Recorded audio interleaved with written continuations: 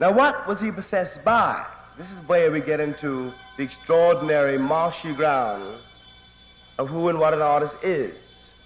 What an artist is, who an artist is simply somebody who helps you see reality again.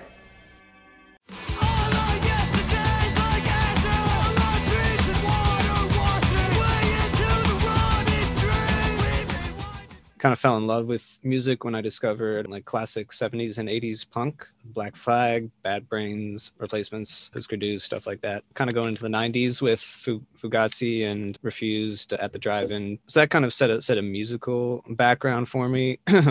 As far as lyrical influences, I kind of fell in love with the OG 70s New York punk scene. Not so much like the Ramones and the Dolls with their street punk thing, which was great, but then you'd have like Patti Smith or Television or Richard Hell kind of drawing from Rimbaud or the avant-garde, and that I thought that was really cool and kind of led me to discover other artists in poetry. So yeah, a little bit of those French symbolists from then, and then kind of going into Burroughs and the Beats and a lot of other